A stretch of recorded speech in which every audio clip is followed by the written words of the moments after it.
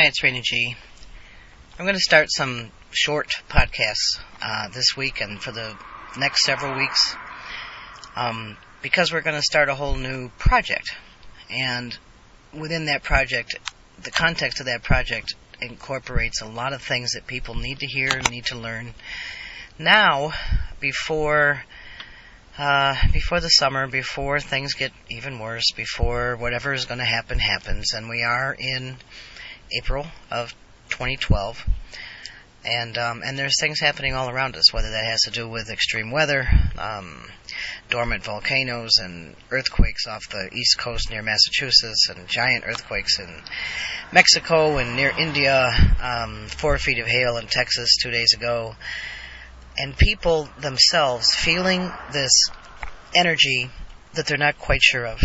Whether it manifests itself in depression, anger, headaches, stomach aches, anxiety, fear, all of it coming really from fear, but also from the electromagnetic waves that are being sent our way constantly to make sure that we are barraged with low energy, which leads to depression. And my concern now, because I've spent the last 3 years plus educating people on what was going on with this administration in the United States and in relationship to the rest of the globe and in relationship to mind, body, and spirit, my goal now is the next 7 generations. We have kids out there that are feeling everything that we're feeling as adults. And for you kids who listen to me, I appreciate you because you're out there and you know that something's wrong. You know that you've been searching for something different, for something new, for something that makes sense, for something you can touch with your heart and your soul and your mind and your spirit and your body. All of it. You've been looking for it, and it's hard to find. You can go to churches, those buildings that house people who tell you how to be or whatever, but you can't always find what you're looking for there. You can't find it in a book. You can't find it from a place where people tell you what you're supposed to think or how you're supposed to think or any of those kinds of things. So what I'm trying to do is to help people see that there's more out there than what you think you see already, and especially the kids. And then we want to help the kids. We want to launch a new magazine. It's an e-zine. We will have a board of directors that consists of kids. I call them kids because I'm older. Anywhere from the ages of 14 to 25. They'll be the creative board of directors who will help drive this e-zine, this online, this iPhone app magazine that will incorporate all kinds of things, but mostly reaching out to the creativity and the hearts, minds, and spirits of these kids who are going to be our next generations. And they are already the beginning of the next 7 generations. So it's important that we not leave them behind, that we not let them feel abandoned. Many of them are coming from families who were either Catholic or Mormon or Lutheran or Baptist or whatever, who believe that church is the only way to go. And what I have found with many of these kids is you keep telling them that church is the only way to go, and they're going to go, not to church. They're going to go away, they're going to go find their own way, or they're going to believe that living doesn't matter because they won't do or can't do what you're telling them to do. And then as we move through to the adults, I have the same problem going on with men and women. Some of them are so devout to their churches and their masters. And others used to be. And then they said, why am I being so devout to my church and my master? You have to answer that one for yourself. But those who left then feel guilty about not being devout to their churches and their masters. We had devout Muslims who flew planes into 2 very tall buildings in New York. I have a friend of my mother's who is 90 and has been a devout Catholic since she was born, who has left the Catholic Church without guilt, without fear. Churches are institutionalized religion, which is different from spirituality. It's different from your belief system.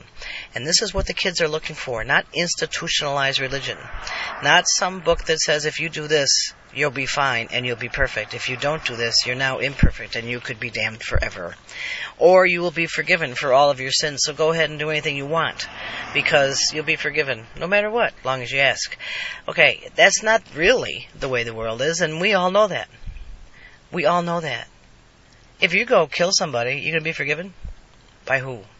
Even if you say, I'm sorry, I really hated them and I was angry, but I killed them, but I'm sorry, you're being forgiven by who? What I try to teach people, and I want kids to understand, and y'all to understand where I'm coming from, and if you don't come from here and you don't like it, don't listen. We're all kids, and we're all parents. We're all kids. We have all been someone's kid. We are generations of kids. We have evolved through the ages into who we are now.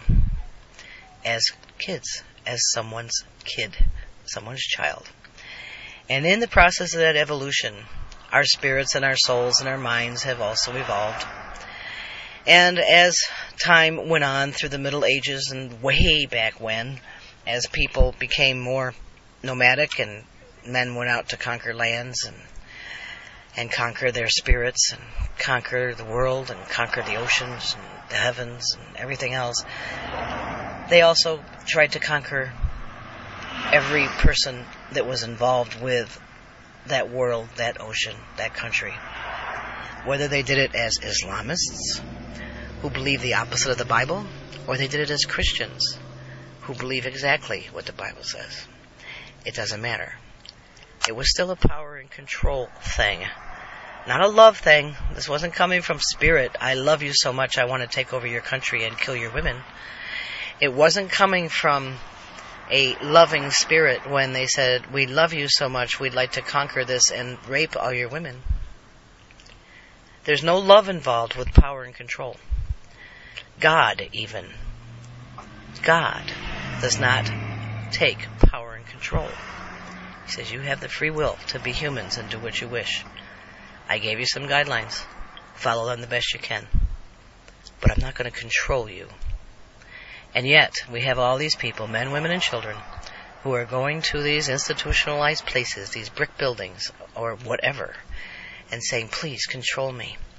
You know, it's easier to say, rather than say, I believe in me, and I can do this, it's a lot easier to say, let God do it.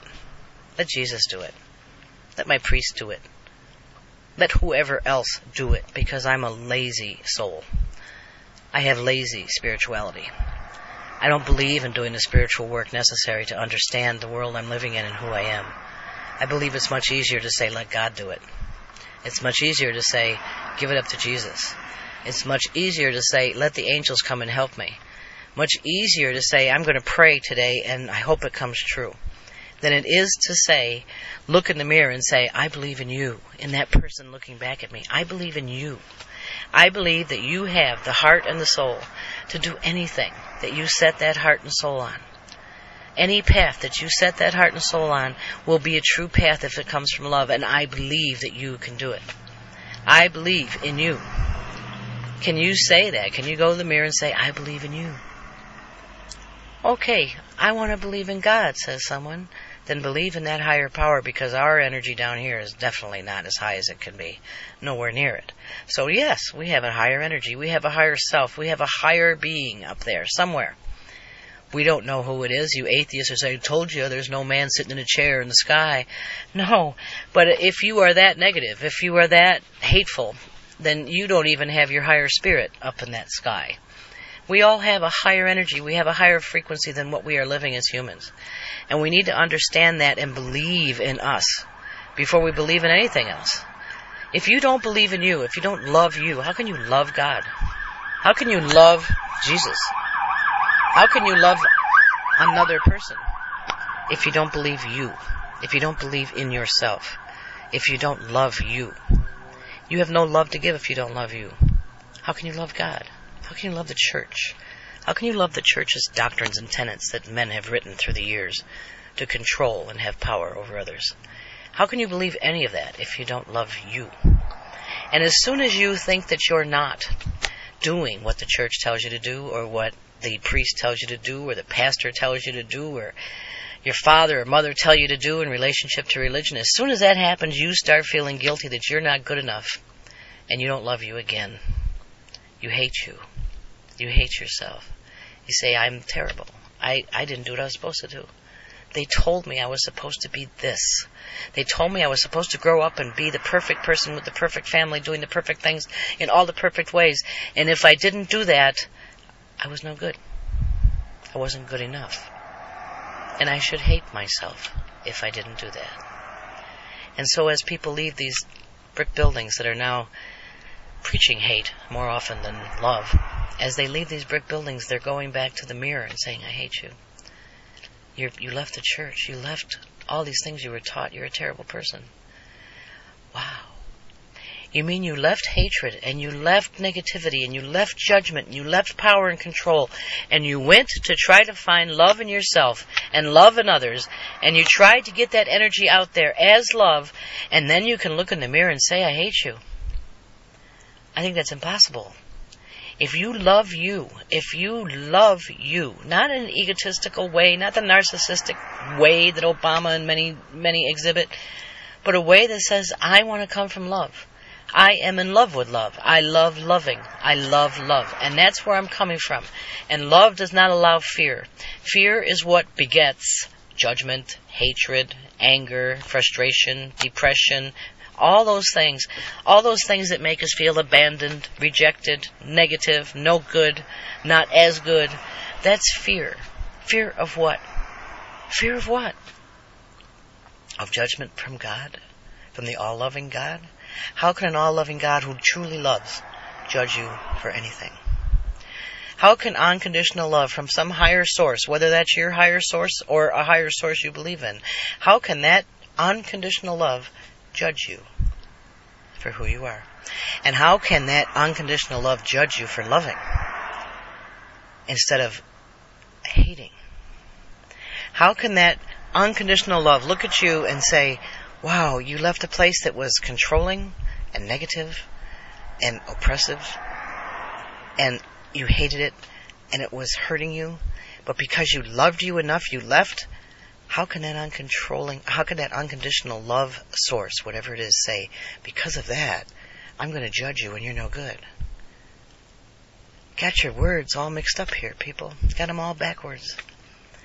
How can somebody who loves you unconditionally say to you as a child, because we're all children, how can that person, a parent, a child, because we all are, say to you, you left something that was hurting you, that was negative, that was not loving, that was hateful, that put you in some enslavement if you're a woman, that puts you into a lower class if you're now politically involved in church, that puts you in a place that was supposed to be dominated by some male patriarchal ideology of power over everyone. You left that place because you loved yourself? I'm going to hate you for that? I'm love. I'm going to love you for loving you. I'm going to love you even more because you're loving you enough. And that's what unconditional love is and should be. It's not some almighty, thunderous being throwing lightning at you and saying, you messed up and you're going to burn forever. If you have a parent like that, they are mentally ill. And I don't worship the mentally ill. I don't look up to the mentally ill. I don't love and look up to the mentally ill and say, yes, you want to burn me if I'm bad? I love you. I love you for that. You want to judge me if I look cockeyed away from something I'm not supposed to, or I look at something that you tell me I shouldn't?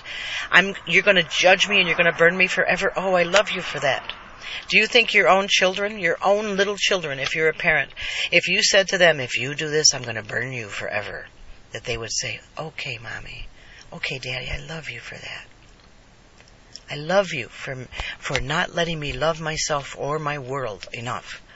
I love you for saying, if you mess up because you're human and you make choices that I judge as being the wrong choices, you will burn in hell.